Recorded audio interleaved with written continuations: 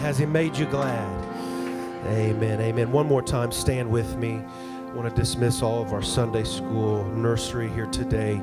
Amen, amen, amen. God can make you glad. Amen, amen. I want to just say today's a very, very special occasion.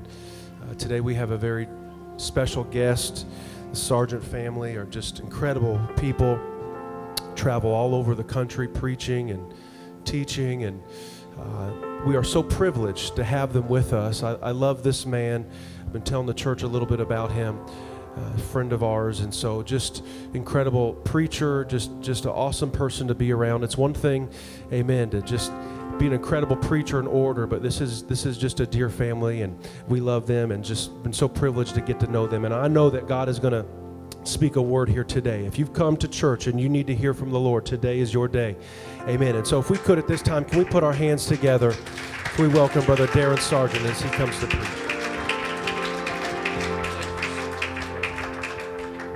Praise the Lord, everybody. Amen. It's good to be in the house of the Lord this morning. Amen. I love what I feel in God's house. Amen. Good to be. Why don't y'all you can be seated for just a moment. And I just want to say how much of an honor it is to be with this church and to be with your fine pastor and his wife. And I have affectionately called his kids for several years. You got Jude, you got Max and Remax. And these are, one thing I told my wife driving up, because I saw Max and Klein out in the snow playing. I said, they are all boy. And they've always been that way. And I love their kids. And of course, your pastor and his wife have become dear friends of mine over the last several years. I know you know it, but I don't know if you really know how blessed you are to have brother and sister Nolan leading them. Now, we know behind every good man is a good woman. And we know it couldn't be possible without Sister Nolan, but I love these people. They are just tremendous, tremendous people. And my life has been enriched over the last several years. I was trying to think this weekend when we actually met, and it had to be at least 10 years ago, maybe not quite, but seems like it has. And you meet those people in life that you instantly know that you're probably going to have a connection with, and your pastor and his family have been that. And I'm just honored to be here today to feel the presence of the Lord. Hasn't God been good to anybody? Amen. Praise God. Now, my wife and I just recently, February of last year, resigned a church that we pastored for 16 years in Escondido, California, San Diego. And some of you are thinking, why in the world would you leave there? We moved from there to St. Louis, Missouri. Now it even gets worse. But I told people all the time it was costing me an arm and a leg to live out there, and I was already halfway invested. I had to get out of there, so I didn't want to lose anything else. But we've recently transitioned our life and ministry and everything. We have a son who's married, lives in Columbus, Indiana, and then a daughter who just graduated from IBC is home with us. But I have a feeling that this year she's going to be getting hitched, and I'm trying to scare the guy off. It ain't working. All I can do is threaten him that if you come any closer, I'm going to cut your arm off because I need one. But and then a youngest daughter who just is in her first year at IBC. So we've been connected over the last few years to this area. And I'll say this. It's cold, y'all.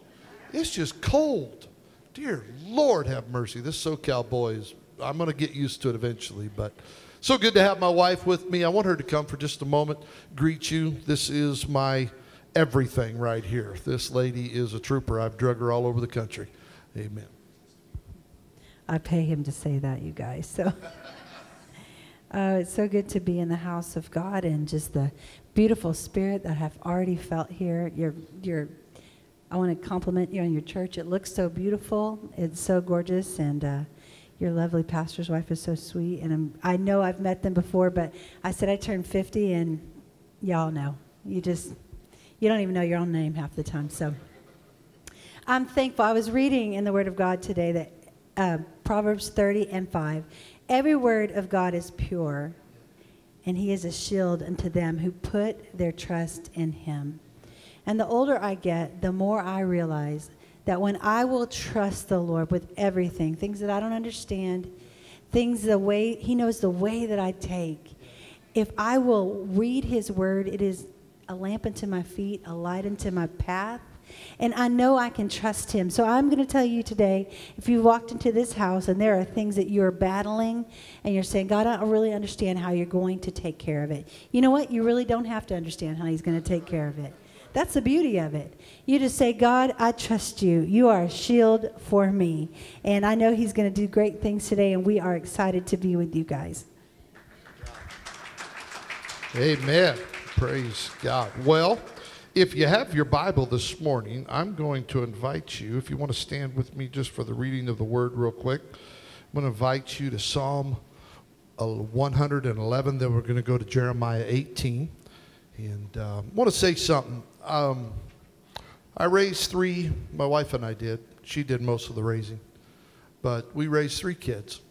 And we raised them as pastors' kids, and they didn't always make the right decisions. Has any of your kids made all the right decisions? Some of y'all like, ain't no way. Amen. This morning I knew I was about ready to take them out, you know. But I want to say something. When you honor the pastor's kids, as crazy as they might seem sometimes, because I've been around them, when you honor them, you honor this lady right here. And when you give honor and respect to the children of your pastor and his wife, it does more. You could buy her a brand new BMW, which might be a good idea. I don't know if you like BMW. That work? But what works more than that is just by honoring their family. And you bring such hope and such joy to their lives by doing that. And I can tell this church is a church that loves people. And I just honor you. I honor you. Amen. I feel the Holy Ghost here this morning, and I believe that God wants to talk to us. And I want to go to Psalm 111, verse number 1. It says, praise ye the Lord. I will praise the Lord with my whole heart in the assembly of the upright and in the congregation. The works of the Lord are great, sought out of all them that have pleasure therein. His work is honorable and glorious. His righteousness endureth forever. He hath made his wonderful works to be remembered. The Lord is gracious and full of compassion. He hath given meat unto them that fear him. He will ever be mindful of his covenant. He hath showed his people the power of his works, that he may give them the heritage of the heathen. The works of his hands are verity and judgment. All his commandments are sure. Go with me to Jeremiah 18. Verse number 1 says this, the word which came to Jeremiah from the Lord, saying, arise, go down to the potter's house, and there I will cause thee to hear my words. Then I went down to the potter's house. Behold, he wrought a work on the wheels, and the vessel that he made of clay, watch this, was marred in the hand of the potter. So he made it again. Another vessel seemed good to the potter to make it. Then the word of the Lord came to me, saying, O house of Israel, cannot I do with you as this potter, saith the Lord? Behold, as the clay is in the potter's hand, so are you in my hand, O house of Israel. I want to just talk to us this morning for a few moments on the works of his hands. The works of his hands. Can we clap our hands one more time to the Lord? Just give him thanks. God, I praise you. And I thank you for your presence. I thank you for your word. I thank you for what you're doing in this house and in the lives of people. In Jesus' name, amen. You may be seated. God bless you. Many have stated over the course of time that life is a journey. It's not always, they say, about the destination. The point being is that the road to where every one of us are going in life is just as important, or maybe even more so, as the destination is. I've looked over my life often in times of reflection, and I've noticed the importance of the journey in my own life. The lessons that I have learned on this path called life tend to become the fabric of what my life and your life is made up of. I submit to you this morning that The destination is important. The road that every one of us are traveling down is important. Where we end up in life, of course, is of utmost concern. But the journey, this journey, the road to where you are going is the very path that teaches all of us some important lessons on living along the way. What lessons do we learn as we go through life, as we raise children, as we endure the struggles of finances and marriage and sickness and the things that come across? What is God trying to teach every one of us along the path called life as we go in and out day by day? When we look in Scripture this morning, we notice that God wants to teach a prophet by the name of Jeremiah a lesson. So he directs Jeremiah to go down to the potter's house and watch as the potter pulls the clay from the ground and molds it into something of value. The simple and familiar craft of this potter becomes a parable of truth and power that can help every single one of us that are in this building this morning. As important as the destination was for Jeremiah, the journey down to the potter's house was equally as important. The potter's house was a place that God wanted Jeremiah to go to see the way that the potter pulled from the ground and worked with the clay. Jeremiah commits to the journey because he says he goes down there in order to experience something that God wanted to teach him, a revelation that God had for him. He had to take this trip in order to discover the spiritual artists that work on the clay. Jeremiah had to commit to the road. He had to take the journey. He had to leave the comforts of home and where he was in order to go down and have some of the questions that he was now having with God working in the nation of Israel. He was wondering what was going on. So this lesson, this journey, this trip down to the potter's house was very, very vital. Now, I know we all want to focus on the destination and what is discovered there, but what about the road? Think back over your life. I am just a short 29 years of age. I don't know why everybody laughs when I say that, but think about your destination. Think about the road that every single one of you have been on. Think about the journey over the last 20, 30, 40 years of your life. And I know we want to talk about where we end up, but what about the road? Why is the road sometimes so rough? Why must there be a going down sometimes before there ever can be a coming up? I stand before you this morning totally understanding the difficulty that the journey that often many of us find ourselves on, how it can be. I stand here knowing the struggle and the pain, the questions and the transitions and frustrations, the loneliness and the trials that we often find ourselves facing. And we often ask God that somehow that we can just eliminate this journey, if we can bypass this storm, if we can just maybe get around this trial and get to a place where things are a little more easier. But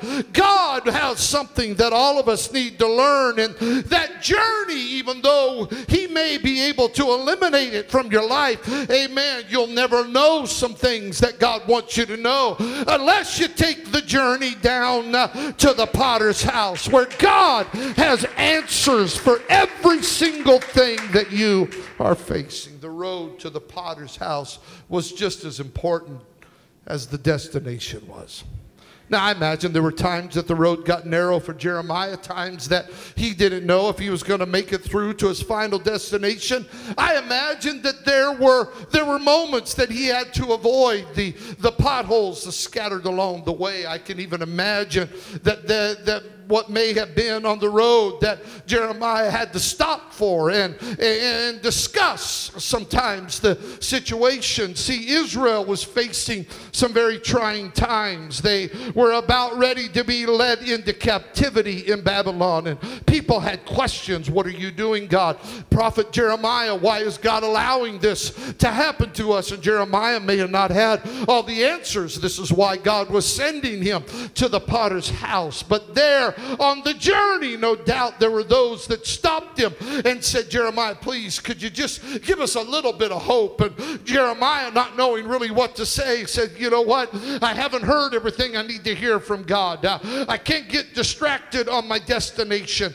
I can't let things that I'm going through right now keep me from the ultimate purpose of why I'm living. Can I just be honest with you? We've been through the last 2 years of a pandemic that doesn't make a whole lot of sense. It has been something that has rocked our world, our nation, our economy, our families. But I do know this, in the middle of it all, God is not surprised, and God knows where we're at. And I also believe that when it's all said and done, the church is going to rise up with authority and power and revival like we've never seen before.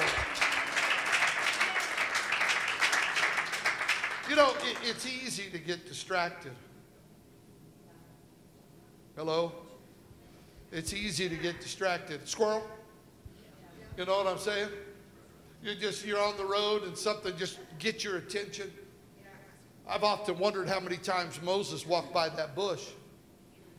I've often wondered how many times he walked that path until God lit it on fire. And the Bible says he turned aside to see, and God got his attention. I believe God's working in the church right now, getting our attention for what he is about ready to do and is doing. Now, I do not believe we need to stick our head in the proverbial sand, amen, and just wait for something to come along that's better. God can work in the storm. God can work in the trial. God can work, hello. So here is Jeremiah going down to the house of a potter. He goes down in order to learn some things that God wanted him to learn. Sometimes the journey down is just as important as the journey up. Jonah had to go down to Tarshish. Jonah had to go down into the ship. Jonah had to go down into the belly of a whale or a great fish. And then he was able to come up. Maybe God is allowing things to kind of appear right now in your life and in our world that you're going down. But I got good news for you. There's coming something that's going to bring you to a place of understanding and clarity and faith and revival and renewal. I do not believe the best days are behind us. I believe for Connection Point, the best days are ahead of you. It's just a matter of where you're looking. Are you looking down or are you looking up? Amen. Look to the hills from whence cometh your help. Amen. So once Jeremiah completes the journey on the road down to the potter's house, we are then made privy to what was taught to this great prophet of old. Once Jeremiah got down to the potter's house, God began to speak to him. God began to reveal to Jeremiah some things that were transpiring in the lives of his people. He was taking the way that the potter worked the clay to teach Jeremiah a lesson that would apply not only to his life, but to the lives of God's people. And it's that same thing that is happening today. And over the next few moments, I want to look at this and I want to dissect it, because Jeremiah, even though he was in the midst of frustration and uncertainty, he began to learn what the reason is that the potter had placed in this life to teach him. He did not get his flash of insight while he was praying, but while he was watching the potter, amen, as the potter was engaging in his daily work, God reveals himself to us sometimes in strange places and in unexpected seasons. For instance, he once revealed himself in a stable. It didn't make sense, but there's a baby lying in a manger, and God showed the world what that could be. I'm here to tell somebody today, quit looking at what you think is the problem and start looking at the size of the God that is still in control. So the potter, let's talk about this potter, because there's so many lessons here. The potter has much to reveal to Jeremiah, but he may have missed it if he was not willing to take the trip and travel the road down to the potter's house. How much have we missed in our lives that God wanted to teach us because maybe we turned back or stopped somewhere on the path between the word and the fulfillment of that word? I feel like I am preaching to somebody this morning that has wanted to let the potter work in their life and situation, but the journey down to the potter's house has become so treacherous that you have just about given up. I've come with a simple word for you today. Hang on. Hang on. There is a lesson to be learned in the working of the potter. So when Jeremiah gets down to the potter's house, he notices the way that the potter pulls from the ground the clay and puts it on the wheel that it may become what he's already determined for it to become in his mind. The potter already knew what he was making the moment he reached down and grabbed this lump of clay. And in the story of the potter, we see him taking nothing and making something out of it because the potter already had an image in his mind. The Bible said that the vessel that he made of clay. Now that's a very strange statement to me because the Bible calls it a vessel when all it was basically still a lump of clay. And God says some things about some of us that doesn't appear to be what we think it should be. But God goes ahead and calls you what you're going to be while you still are what you are. He says we are holy and unblameable, and yet there's evidence in every one of our lives that dispute those biblical facts. So why is it that God says some things about us in His Word that seemingly are untrue, like we are righteous and we are whole and we are holy? The reason God does that is God has the ability to call those things that are not as though they already are. What does God do? God goes ahead and calls you what you are going to be while you still are what you are. Because if anybody knows what He's doing, it's God that knows. He knows you're victorious. He knows you're healed. He knows your marriage is coming back together. He knows. I may not see it, but God sees it, and I'm thankful that He does. It's not premature for God to call a lump of clay a vessel, because He knows He is able to make it become what He already has in His mind. Can I just tell somebody today, your past, it can't stop Him. Your current condition can't stop Him. Your home life, your problem, whatever, it cannot stop Him. He has a plan for you. All you've got to do is get down on the road to the potter's house. You may not be all of that yet, but He is able to perform it. I am thankful that God puts His hands in our lives to work on us when there's evidence that we don't have a whole lot to offer. I'm thankful that God chose one day to reach His hand down into my life when it didn't look like I had a whole lot to offer, and begin to fashion and shape it and make it into what He wants it to become. And someone say amen. Now the potter understands something. In order for the lump of clay to become a vessel that can be used in the master's hand, it has to go through a forming process. Everyone say forming. For just a few moments this morning, I want to deal with two concepts. The concepts of forming and the concepts of filling. Everyone say forming, say filling.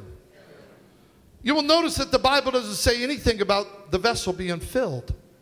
It just says that it was a vessel, but we understand that vessels are made to be filled. The filling is not the issue that God is trying to get Jeremiah to understand. He was trying to get Jeremiah to see the importance of the potter forming the clay. Allow me a moment to step back and preach a concept that I have thought about for years and have preached on occasion because of the power of its truth. In the book of Genesis, when it discusses the act of creation, there seems to be two accounts of God creating humanity. At one point, the Bible states that God created man. The Hebrew word used for the word create in Genesis is the word bara, which means God created man without the aid of anything that was in existence. There was no substance. He used a recipe. He created humanity without anything. He created man by just opening his mouth and speaking, and man was. But then when you journey to the next chapter, you discover that God formed man, the Bible says. And the Hebrew word used here for formed is a word called yasar, which means that God formed man from something that already was in existence. And we know what that is because the Bible tells us he formed man from the dust of the earth. So at one point, the Bible says that God didn't use anything that was already in existence to make man. But then at another point it says that God formed man from the dust of the ground. He used a recipe, if you will. How could this be? For you and I to fully understand this concept, we got to understand that all of us are a tripart being. We have a soul, a spirit. We're comprised of spirit, soul, and body. And when God speaks of creating man in Genesis chapter 1, verse 27, I believe that he is speaking of the spirit of man. The imago Dei, they call it, the likeness of God. God created the spirit of man, but when he talks about the body, he formed the body from the dust of the ground, and he takes the spirit which he created and he blows it into the body in which he had formed, and the Bible says man becomes a living soul. All of a sudden Adam became aware of himself. He said, hey, I've got fingers, and I've got feet, and I've got eyes and ears, and I've got toes, and I can move and I can walk. Hear me this morning. Do you know that you will never know who you are till the breath of the Almighty God breathes in you? When God breathes in you and when God breathes on you, you become aware of yourself. I'm preaching to people today that the enemy would love to run over, but I got a word for you. The breath of God is in this house to breathe on you, to help you, amen, to recognize who you are in God. God breathed in Adam, and Adam started walking and talking and decreeing and moving and claiming and subduing things and having dominion. But he couldn't do anything without God filling what he had formed. I want to submit to this church. I want to submit to the heart of this church. I want to submit to every family. This is what I felt so burdened to preach this morning. God is in the business of filling what he forms. God formed the earth and filled it with vegetation, cattle, and crops. God formed the sky and filled it with birds. God formed the sea and filled it with fish. God formed man and filled him with divine life. God formed the tabernacle and filled it with furniture. God formed the temple and filled it with Shekinah glory. God formed the church in Acts 2 and filled it with the Holy Ghost. God formed the dry bones in the valley and breathed the breath of life into them. What are you saying, preacher? I'm simply saying, if God goes through the trouble of forming you, if God goes through the trouble of shaping you, if God goes through the trouble of you facing trial and storm and situation, it's because God is about ready to fill your life with blessing and healing and unction. That's what God does. God fills whatever he forms. You don't understand, one-armed preacher that's extremely handsome. That was a joke too. You don't understand what I'm going through. I may not know what you're facing. I may not know what's going on in the forming. But I've learned this. The greater the forming, the greater the filling. The more you go through being formed, it's a sign that God is about ready to deposit into your life some things that you never thought would happen. I don't care how dark the night. I got a God that says morning times are coming. I don't care how rough the road. I got a God on a Sunday morning that believes when this is all said and done, you're going to walk out of here with victory. You're going to walk out of here with peace.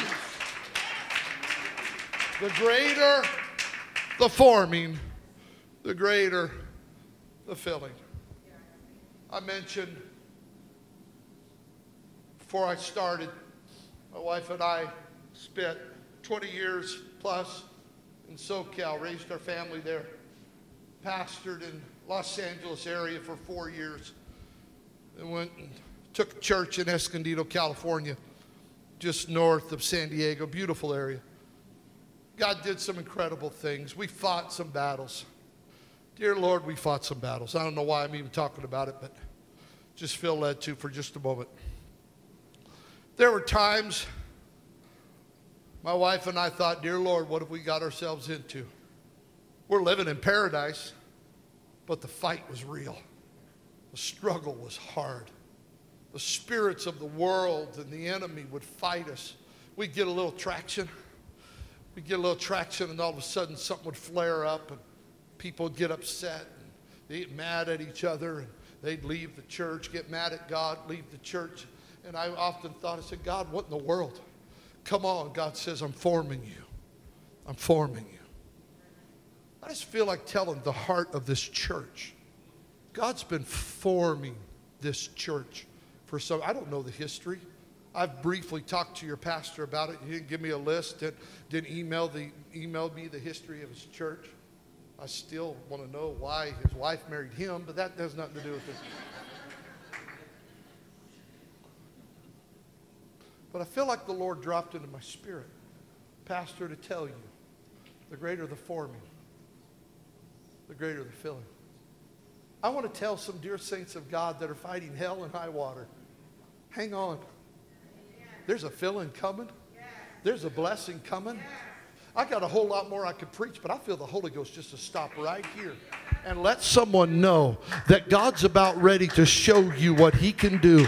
It may feel like you're in the darkest part of your life, but I got a word for you. Weeping may endure for the night, but joy's coming, light's coming, hope's coming, healing's coming, deliverance is coming, peace is coming, restoration is coming, revival is coming. You just got to hang on through the forming. Now, you just got to hang on when your life feels like it's going upside down. You just got to hang on when you don't know where to turn.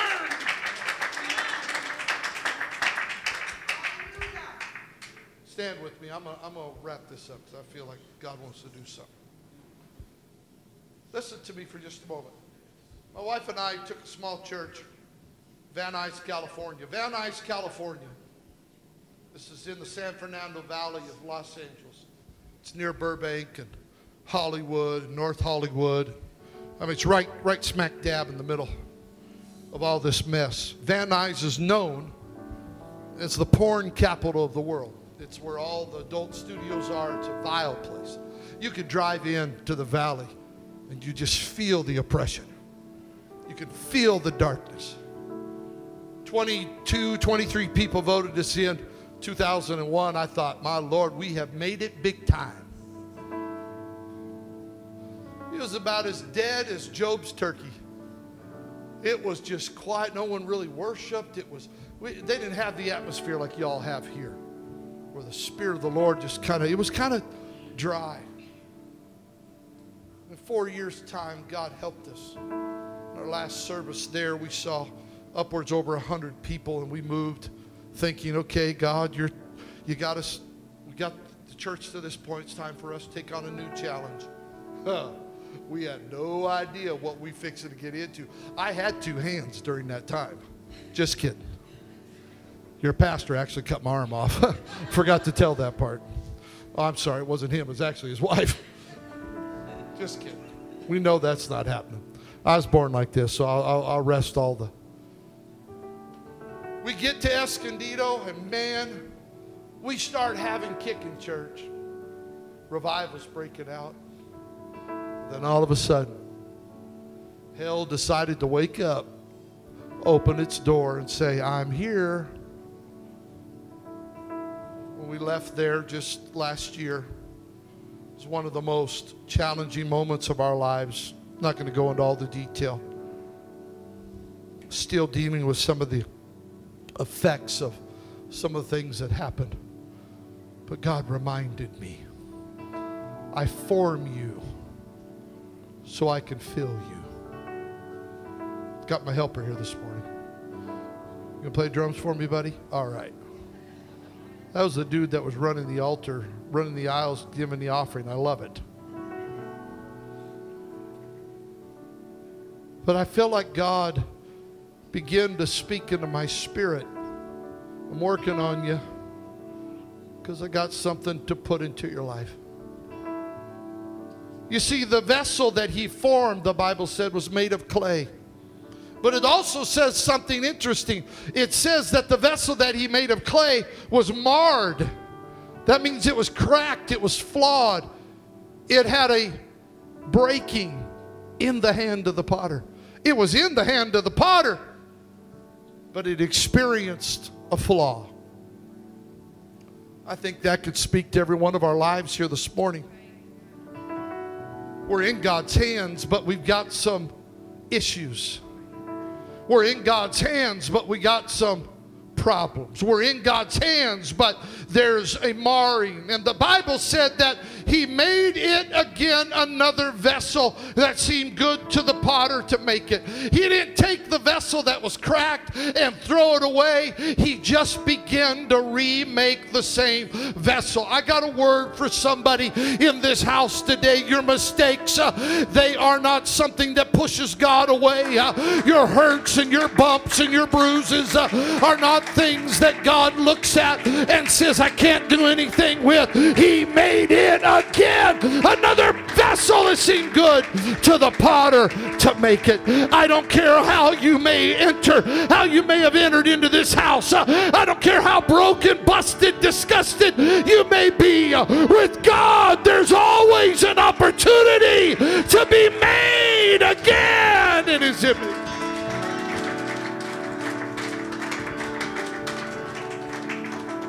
Vessel that he made of clay was marred in the hands of the potter. Throughout this story, there's a common denominator that just runs through this story. Seems like everything is shifting. You're going from the ground to the wheel, to the spinning of the wheel, to the remaking of the vessel. It seems like things are shifting. But there is a common denominator that I've simply come by to tell somebody in this house. The vessel that he made of clay may have been marred in the hands of the potter, but it was always in his hand. I don't care what you're facing, you're in his hand. I don't care what's been broken in your life, you're in his hand. I don't care what hurt you're dealing with. I don't care what pain you brought into church today. You're in the hand of the potter, and in his hand there is healing, and in his hand there is restoration. I wonder if we could throw our hands up in the air right now and just thank God that we've always been in his hand. Thank you, Lord. Thank you, Lord. We're in your hand. You haven't forgot about us. The Bible says that he has his way in the whirlwind and in the storm. The Bible tells us that in his hands there is joy forever. There's a story, and I'm going to close with this. The Spirit of the Lord is here. There's a story of the island called Molokai, which is in Hawaii, and in the 1800s, there was a chapel that had a priest that would minister, and he would welcome the people into the chapel. He would take care of them, and he began to notice that some of these family members were deeply disturbed because on the island of Molokai they had sent their family members who had leprosy. The priest one day got such a burden to minister on the island of Molokai that he wrote his superiors and he asked, could I go and minister to the lepers on the island of Molokai? His response was, you don't need to do that. You're going to end up getting leprosy. You're going to die. He said, I feel such a burden. I feel like there's just they need hope out there. They need peace. And finally, the superiors granted him the request. And he went by boat out to the island of Molokai, and there he became a leper priest. They had such disdain for life, but he began to teach them dignity. he would take care of their sores and their wounds. This was kind of interesting to me, but it said that there was a couple lepers that wanted to learn to play the piano, but both of them were missing. One was missing a left arm, the other was missing a right arm. It's like my cousins. But he taught them to play the piano together. He buried their dead instead of just throwing them out into a field like they had done for years to where the wild beasts could get a hold of them. He took care of them day in and day out. Till one day while he was preparing, he just kept getting closer and closer and closer in dealing and living life with the lepers. And one day it said, a story that I read, said that he spilled some scalding water on his feet and he didn't feel it. And suddenly he found himself a leper, priest among the lepers. Leprosy began to take his own body. The story goes on to say that finally the priest died. And they took his body back to Belgium where they were going to bury it. And the lepers wrote a letter to the government of Belgium and said, could you just at least give us part of the priest back here on our island? They said, we can't do that. Said, all we want is just the hand, the one that took care of us, the hand that ministered to us, the hand that touched us, the hand that took care of our wounds. So they sent back the right hand of the priest to the leper colony. I want to just remind somebody today, my God, I feel the Holy Ghost in this house. I don't care what you're dealing with. The hand of God is at work in you today to form and shape and heal and redeem and restore. I don't know what you're dealing with. I don't know what challenges are in your life. I don't know what you face, but I do know that the work of the hand of God is the most incredible thing. Everything God created, he opened his mouth and preached his way into the creation of the universe. But notice, when it came down to the creation of humanity, the Bible said he formed man from the dust of the ground. Man is the only thing God created that needs the hand of God to touch it. And he's here today. I want us to lift our hands one more time. If you need something from the Lord and you're comfortable to come down to this altar, if you need the hand of God to touch your life and touch